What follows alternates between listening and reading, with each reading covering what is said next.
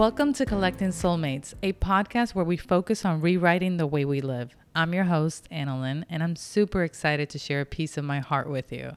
I'm a mindset coach who is passionate about human behavior, thought process, stepping into our purpose, and overall finding a way to live my life that not only I'm proud of, but one that also fulfills me. And I have a feeling that if you're anything like me, you also want to untangle life's complexities. We can all learn to show up better in life, not only for us, but for the ones that we love. And sometimes we need someone to hold that mirror up for us, and I'd love to be your gal.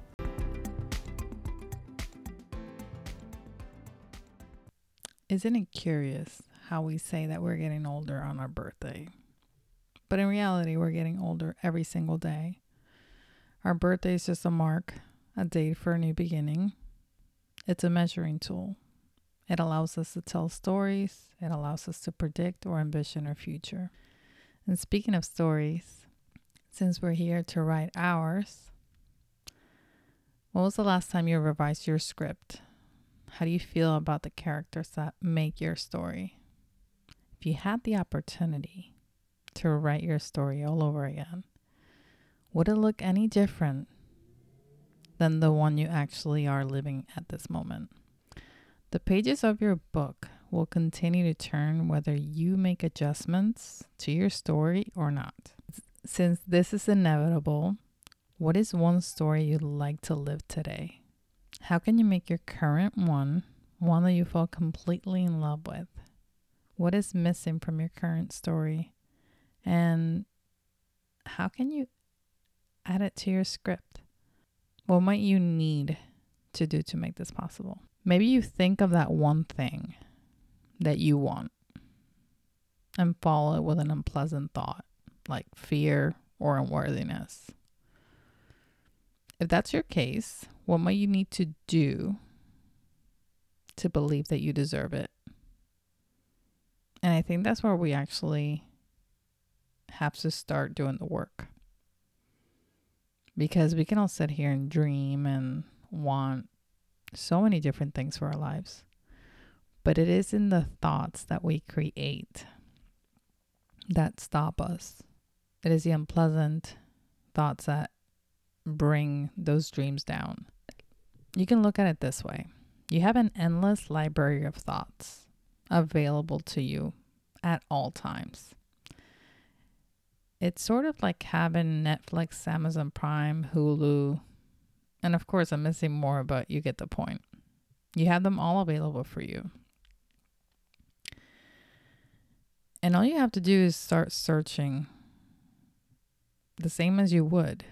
Let's just say that you're searching in Netflix. You grab the remote and you start searching for the movie that you want to watch. Same as we would do with our thoughts. When you want to think about something, if I ask you, what is one thing in your life that you want to change? What is one thing that you want to add to your life?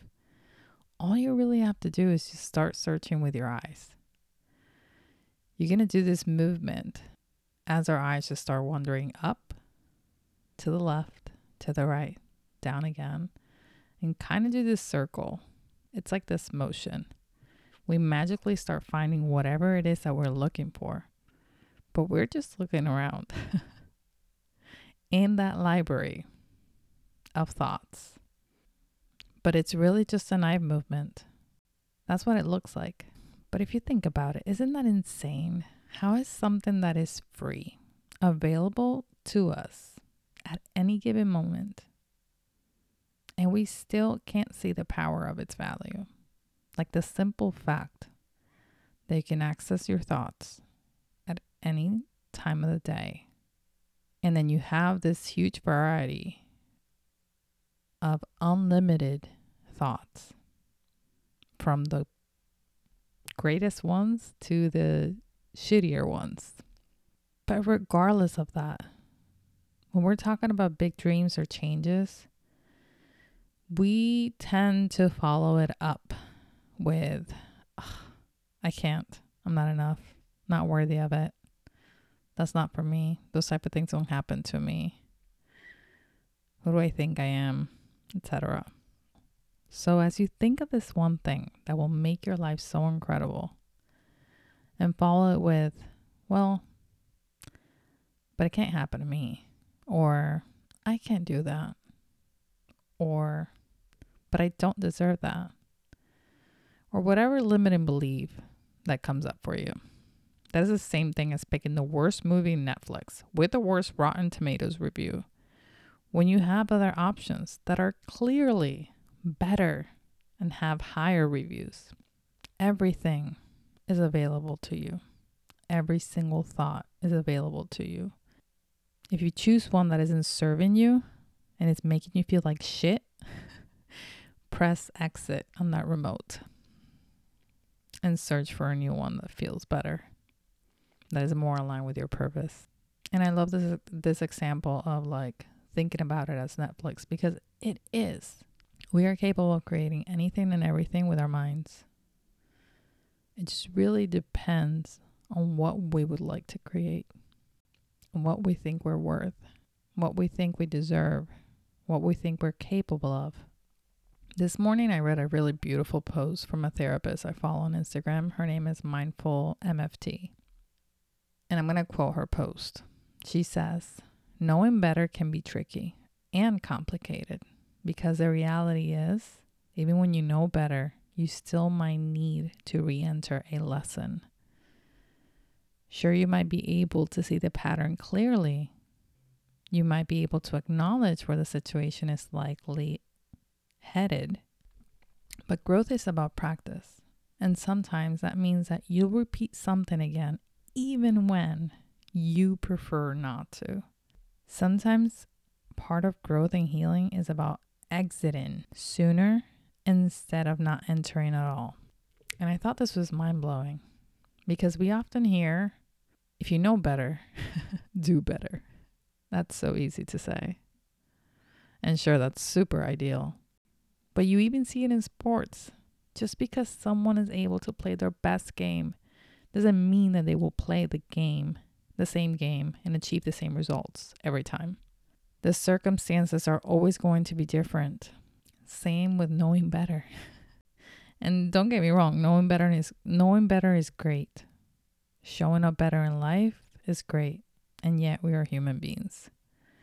Sometimes it is in the practice, even while knowing better, even knowing that you're entering a situation that doesn't serve you. There are improvements in the messy middle, and the things that we don't acknowledge. Sometimes we're blind to those improvements.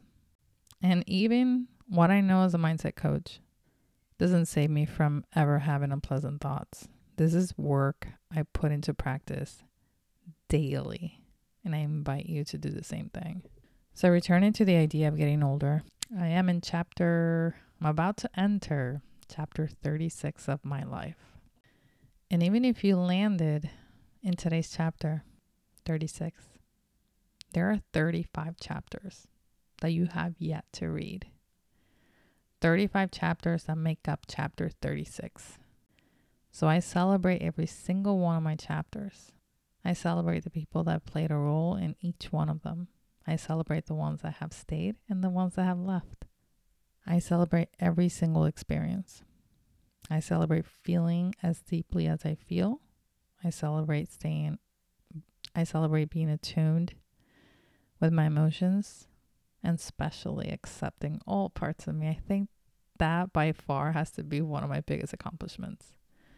One of the reasons why I'm sharing this is because I think it's important for every single person to accept all their parts, and to know that every single human being that you see walking around the street, you are landing on the chapter or on the page that you're seeing right in that moment.